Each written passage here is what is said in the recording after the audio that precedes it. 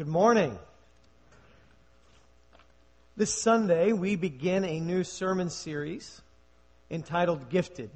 And our goal over the next 3 weeks is to walk through and get a biblical understanding of spiritual gifts, how we discover our gifts, how we work to develop them, and then deploy them in ministry. And as I was preparing for this sermon, it struck me that there are two ways of viewing our experience at church.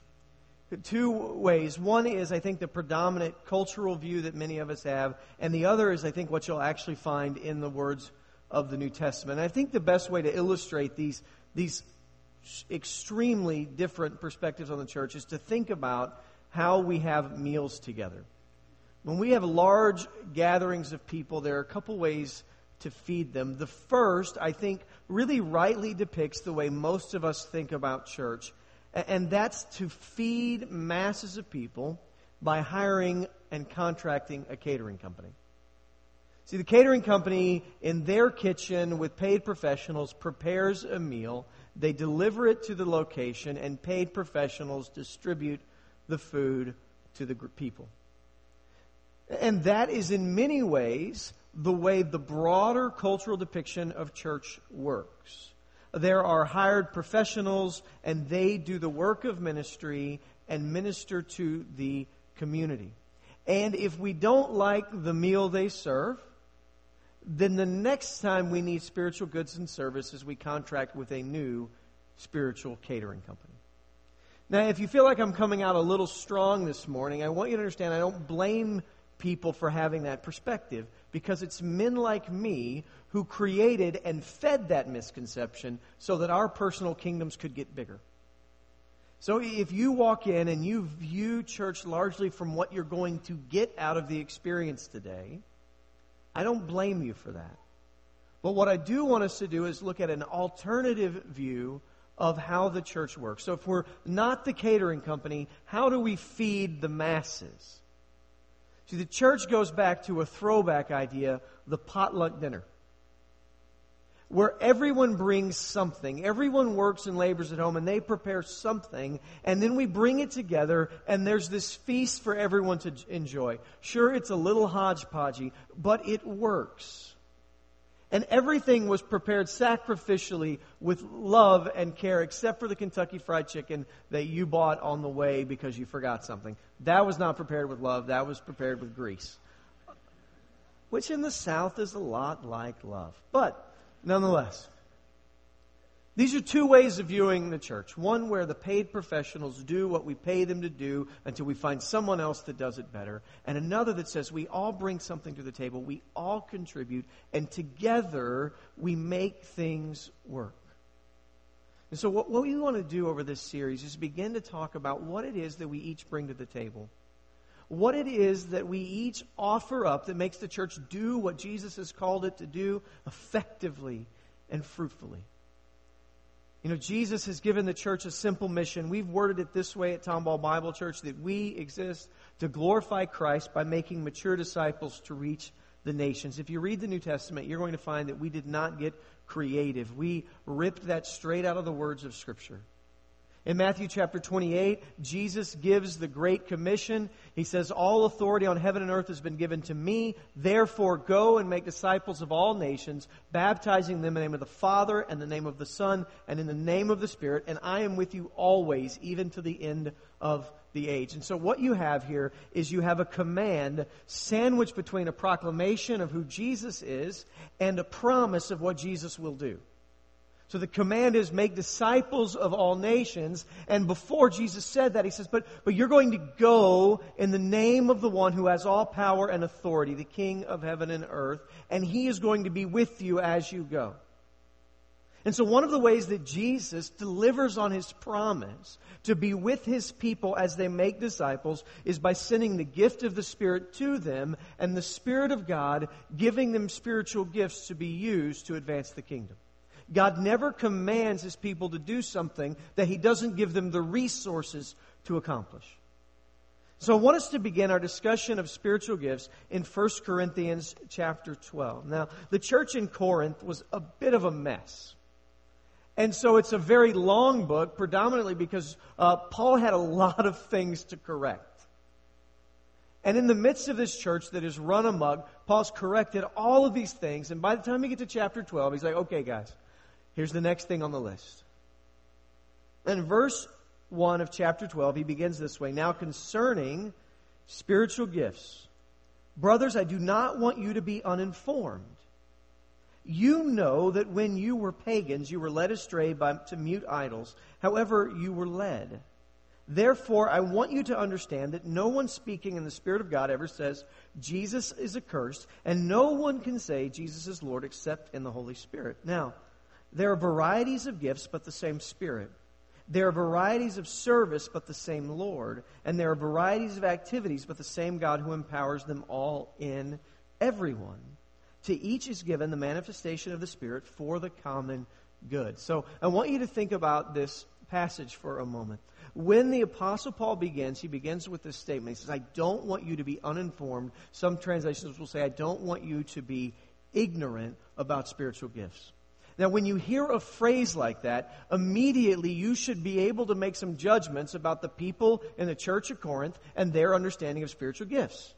If Paul says, I don't want you to be ignorant, and so I'm going to teach you, we should understand him to be saying, I don't want you to be ignorant any longer. Because currently, you are.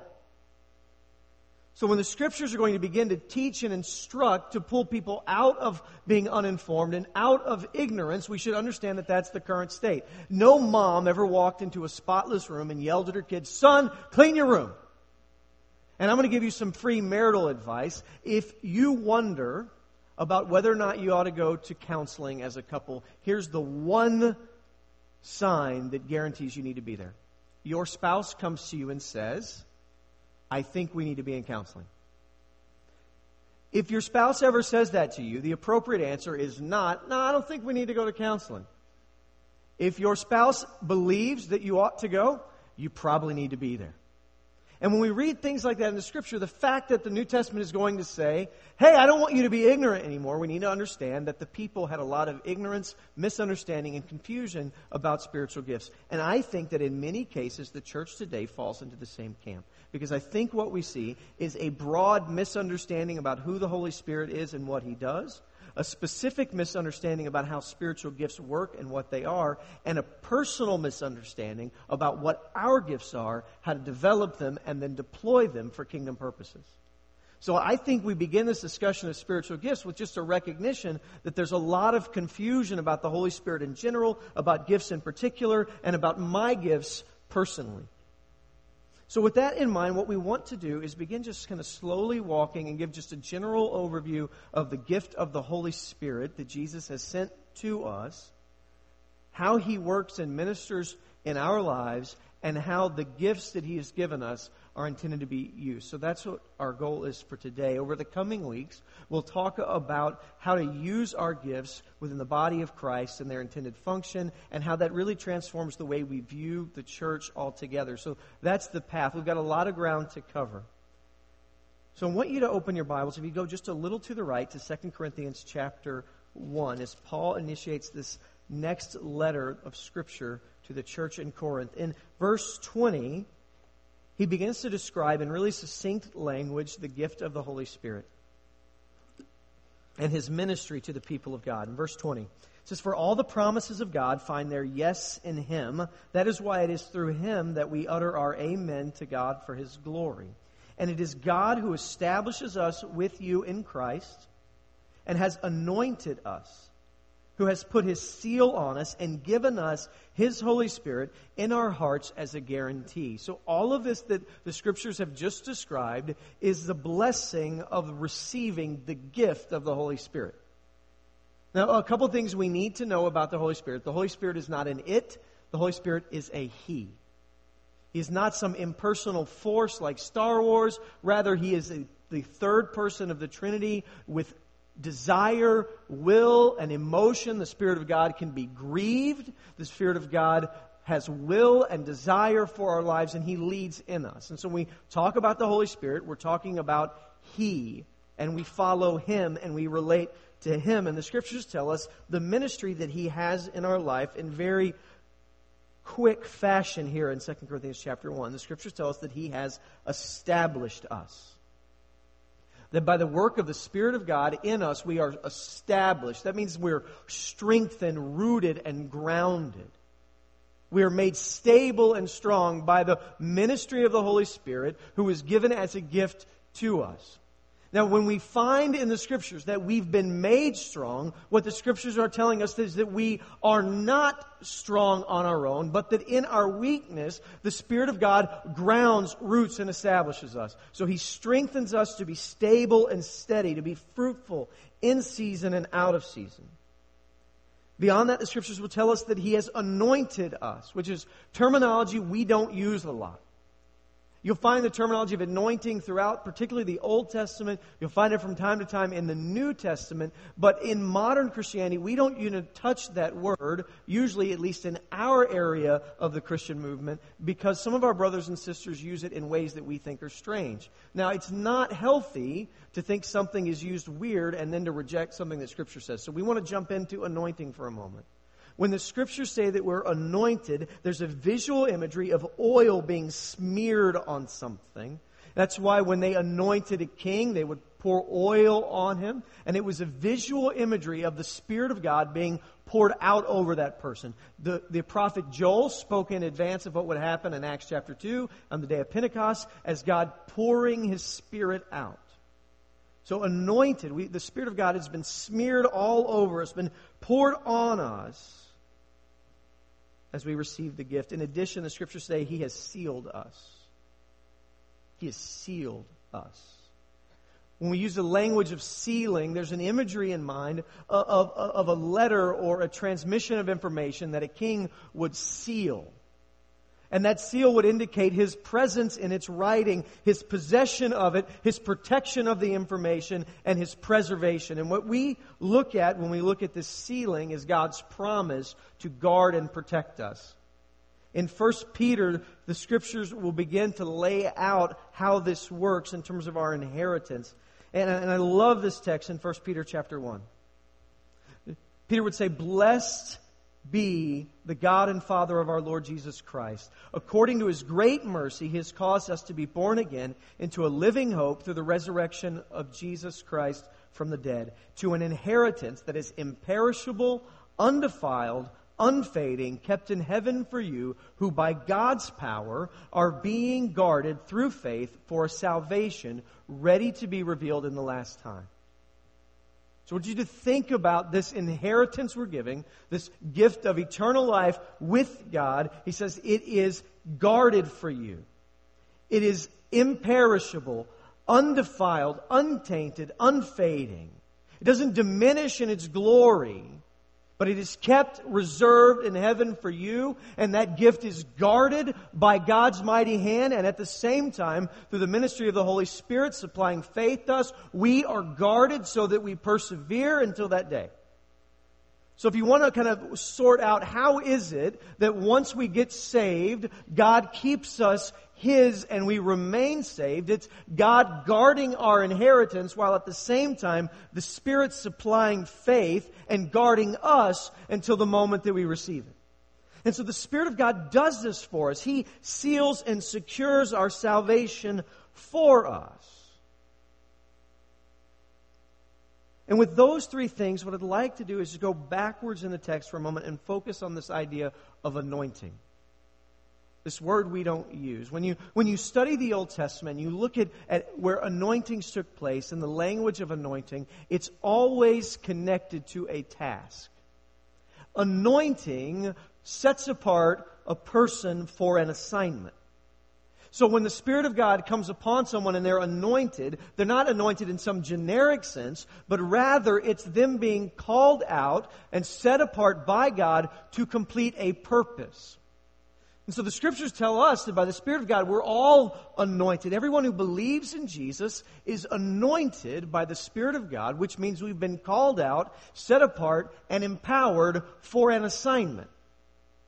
This isn't some strange mystical language that we should be afraid of, but it's the way the Spirit of God works to empower and call men and women to serve. The question, I think, for us is, how do we receive this Spirit? If the Spirit of God is the one who strengthens and establishes, who guards and seals and protects, who anoints, sets apart, and empowers for service, what do I have to do to get that? And this is where confusion, I think, enters into the church in many cases, because there are two extremes in our conversation about the Holy Spirit. And people tend to gravitate towards them. There's one extreme that uses the language of the Holy Spirit, the language of anointing, to do weird, crazy things. And another extreme, which is, if we had a tendency, it would be over here, is in response to that, to act as if the Holy Spirit didn't exist, because we don't want to be lumped in the camp of people who are strange. Let me give you just an example. If I'm driving through a community and I look at a church sign and the church sign says that it is a Spirit-filled church, I know some things about it. And one, I'm probably not going to become a member there, but I will go if they have a Friday night service because it's going to be interesting. Now, that said, we should never shy away from the language of being Spirit-filled. God wants every church and every Christian to be Spirit-filled. The problem is, when they say it, they're meaning something different than we're meaning. And so we've had this negative tendency to say, I don't want to talk about that. And that's not healthy either. It's not healthy to define yourself purely in terms of what you're not. And so what we want to do is say, okay, what does the Bible say about the gift of the Spirit? Is this something that I have to get extra good to receive? Do I have to say the right prayer, go to the right service, do the right things for the right amount of time, and then I get some second blessing? Can I be a believer who simply doesn't have the Holy Spirit?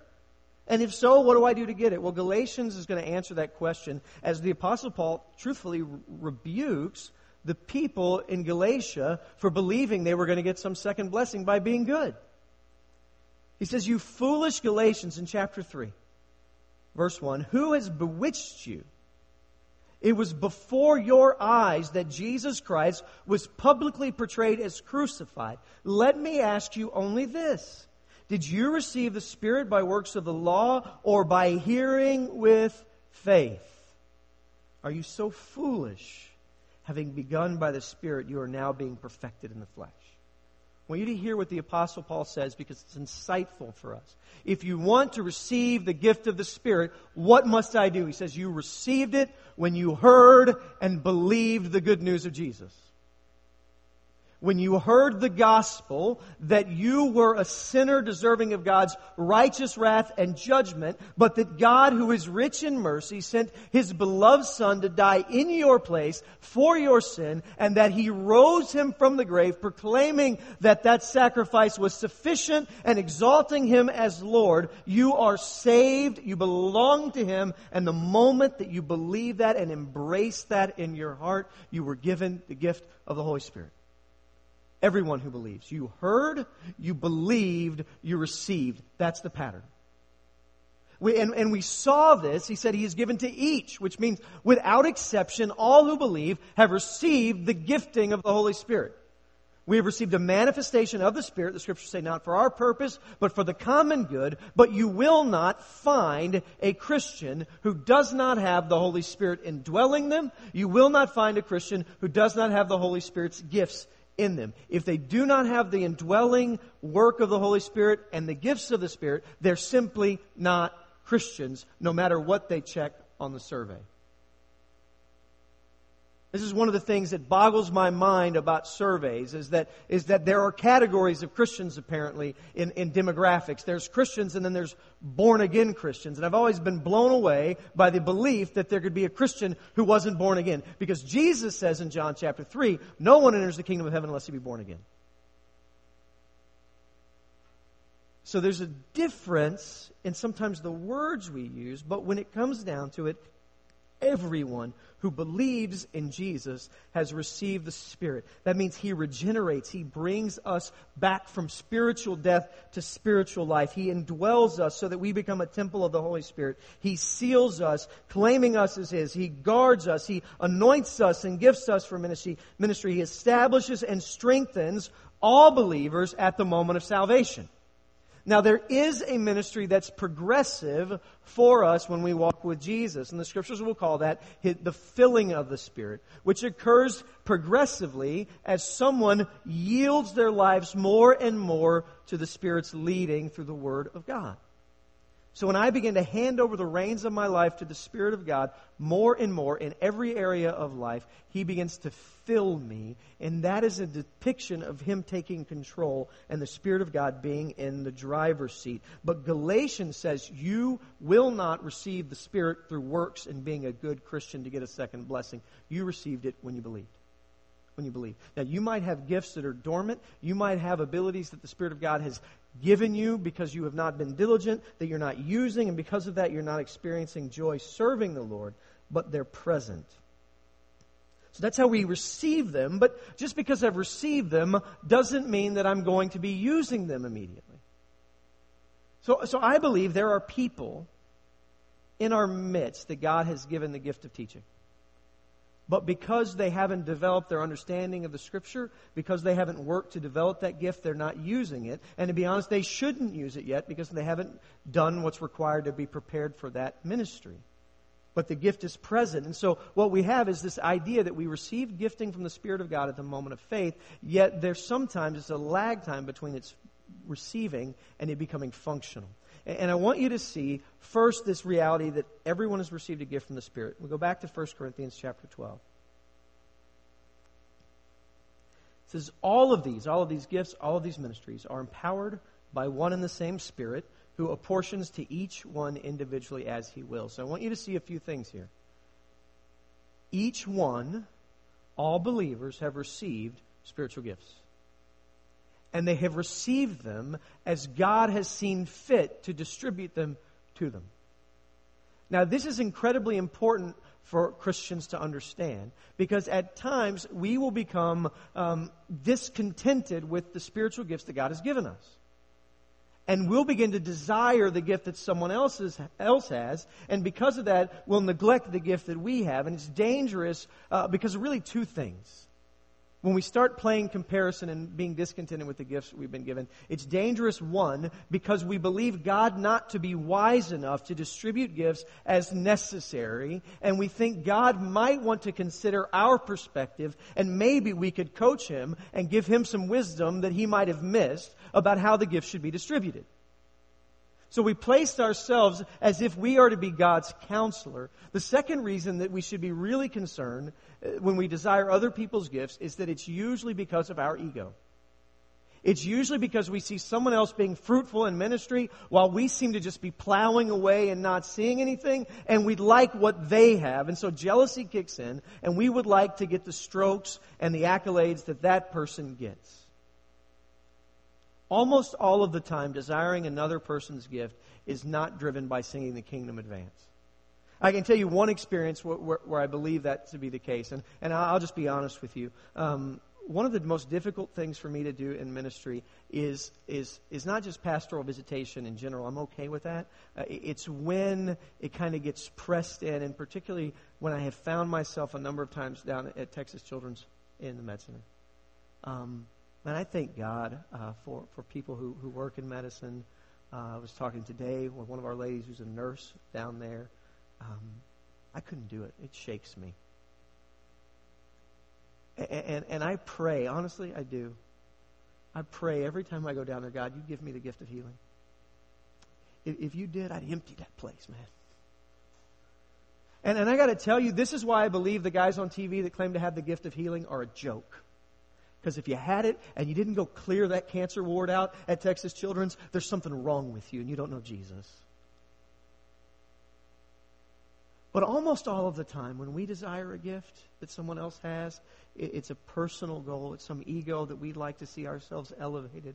And God doesn't want us to be elevated. The Scripture said God exalts the humble. And what you don't realize is behind that gift and that fruitful ministry is a person who probably for years just served in obscurity faithfully and humbly, and because of that, God's exalted them.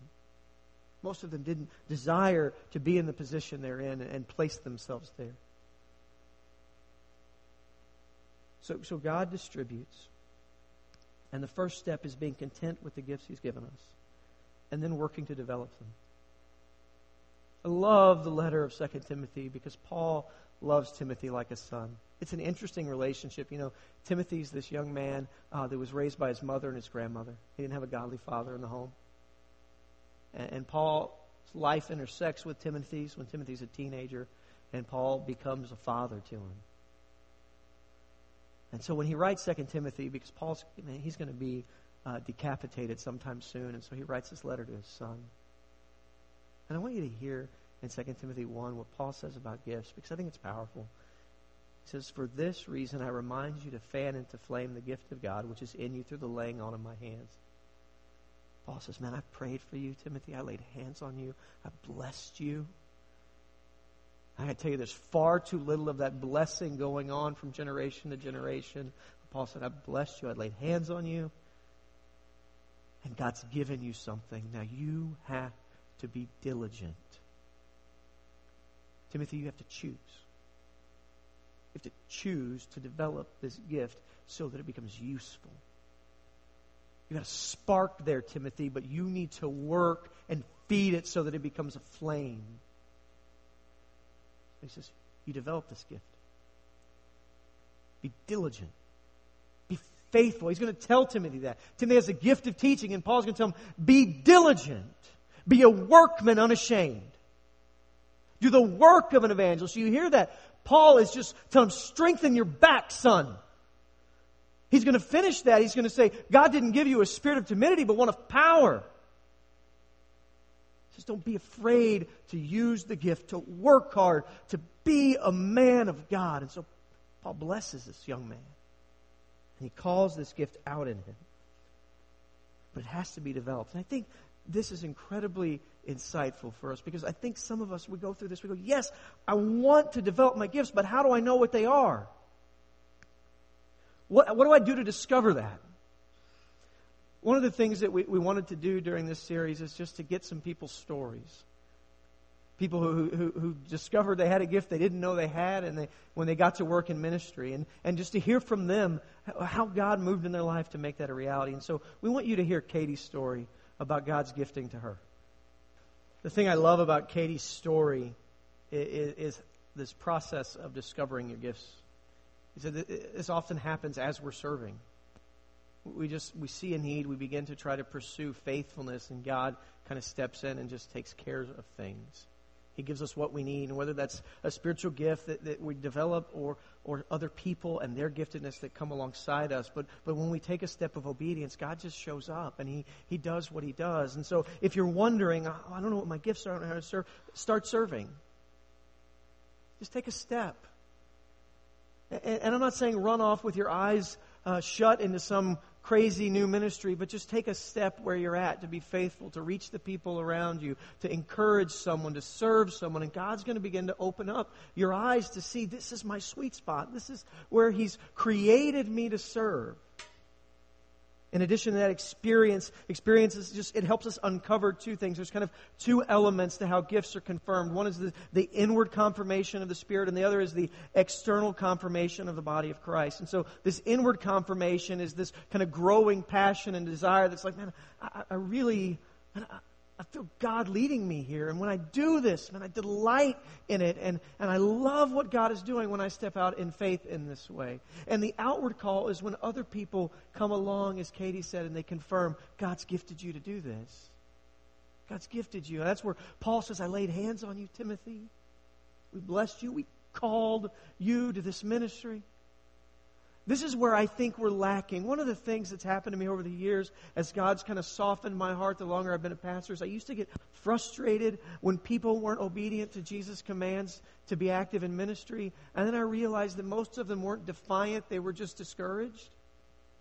Most people weren't saying, I'm just not going to do what God says. They were saying, I don't have anything to offer. And we have far too many opportunities and far too many people who practice this idea of just blessing. One of the things that I think we're missed on, which has really kind of just been a difficult thing, and we've kind of shredded our culture in some ways, is that we have believed that identity is defined by something within us, by our tendencies and proclivities. If I have a desire to do something, that becomes who I am. And the Scripture's view is decidedly different from that, because the Scriptures will say that your identity doesn't emerge from within you. It's rather something God proclaims over you. And the process of growing in faith is you learning to embrace and live out what God has proclaimed of you. And what happens when the people of God confirm His gifting in us is they begin to affirm what God has already said to be true. In the Old Testament, we use the term blessing here. And it would happen where the patriarch of a family would bless his children. And blessing is not a small thing. It's not just like a prayer. It's a proclamation of what God has called you to, about God's identity for you. And it's so important in the Old Testament that Joseph not only receives a blessing from his father, but he's so concerned about his sons receiving blessing that he takes his two sons to their grandfather to bless them. Jacob was so concerned with being blessed that he swindles his brother out of it, and then later is wrestling with an angel and tells the angel, I will not let go until you bless me. Blessing is a statement of identity birthed in the Scriptures from the heart of God over His people. And it's when someone else stands over as a leader and says, God has gifted you. And I stand today to do that because I think many of us haven't been blessed in that way. To have someone speak the words of God over us to proclaim our identity and calling. And I want you to know, based on not my authority, but the authority of Scripture, that by the Spirit of God you have been gifted and empowered and strengthened for fruitful ministry. Not for living a life that lacks joy and adventure. A life of just doing the right things and being good till Jesus comes home. You have been called and gifted by the Spirit of God to be a part of an earth-shaking movement as disciples are made around the nations. You, from where you sit in Tomball, have been gifted by God. In the spring of 1990, one of the greatest entertainers of the modern era, Sammy Davis Jr., laid on his deathbed. His body had been ravaged by throat cancer. He couldn't speak anymore. And on this day in 1990, a man named Gregory Hines went to see him. Gregory Hines was his protege. A younger man who grew up idolizing Sammy Davis Jr., who later in life was blessed to be mentored by him. And he goes to see Sammy Davis Jr. to say his goodbyes and pay his last respects. Recently had this story shared with me, and I couldn't wait to communicate it to you. Hines says he went to the door and he knocked timidly. He heard no reply because Sammy couldn't talk anymore. He opens the door slowly. He walks across the room, sits down next to Sammy. He begins to pour his heart out to the man who'd become a father to him. Tells him he loves him. Tells him how much he respects him.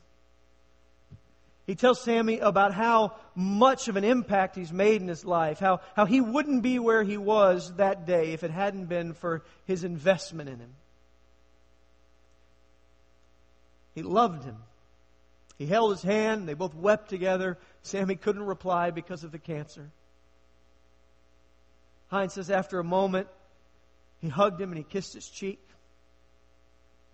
Tears streaming down his face, and he turned slowly to walk out of the room. It says as he was reaching for the door, he began to hear rustling behind him. And he turned around to see Sammy, who was always a skinny man, but his body had just been ravaged. He hadn't been out of bed in weeks, and he was standing, tap dancing.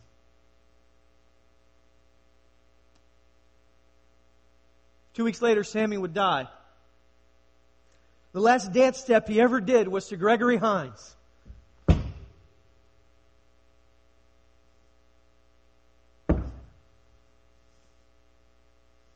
And he got back in bed. Hines said, that move was Sammy's way of saying, you've been given, boy. Take it. something. Said he blessed him. Said he called something out of him. I'm here today to tell you something. I don't care what anyone has ever told you. If you belong to Jesus, you have been gifted by the Spirit of God to do great things. To do great things. And we can trust those promises from God. We can trust them because He's proven Himself trustworthy. In 1 Corinthians 11, the Apostle Paul says he receives what he had been given. That on the night that Christ was betrayed, He took bread and broke it. And He blessed it, saying, "This is my body, which is broken for you." After the dinner, He took the cup and He blessed it. And said, "This cup is a new covenant in my blood, which is poured out for you. And as often as you eat this bread and drink this cup, you proclaim the Lord's death until He comes." And in that, the Scriptures ask us to look to the past, where God demonstrated His unwavering love for us by sending His Son to die in our place. And to look to the future, to God's promise to come for us. So that every day between now and then, we would receive the gift He's given us and be faithful with it. This gift is a reminder because every day you and I have to make a choice. A choice to discern and develop our gifts and a choice to deploy them. And God gave us this reminder to enable us to walk obediently with Him. This reminder that He loves us and He's proven it. This reminder that He's mighty and He's proven it. And the promise that He's coming for us. I want to ask the gentlemen that will be helping with the elements to come forward. Because as they do, we're not overly concerned with the ceremonial aspects of this. What we're concerned with is your heart. The Scriptures will continue in 1 Corinthians 11 and say that you should examine yourself before partaking. And so we want you to have a moment to do that. You'll receive the bread and the cup, and we ask you to pray, to seek the Lord. And when you're ready to partake, and to join us in worship. Let's ask God's blessing on this time. Father God, we thank You that You are a good God. That You have invited us on this journey of making disciples to reach the nations, and that You have gifted us by Your Spirit. Father, I pray that this time of remembrance would strengthen and empower us to walk faithfully with You. To be diligent. In Jesus' name, amen.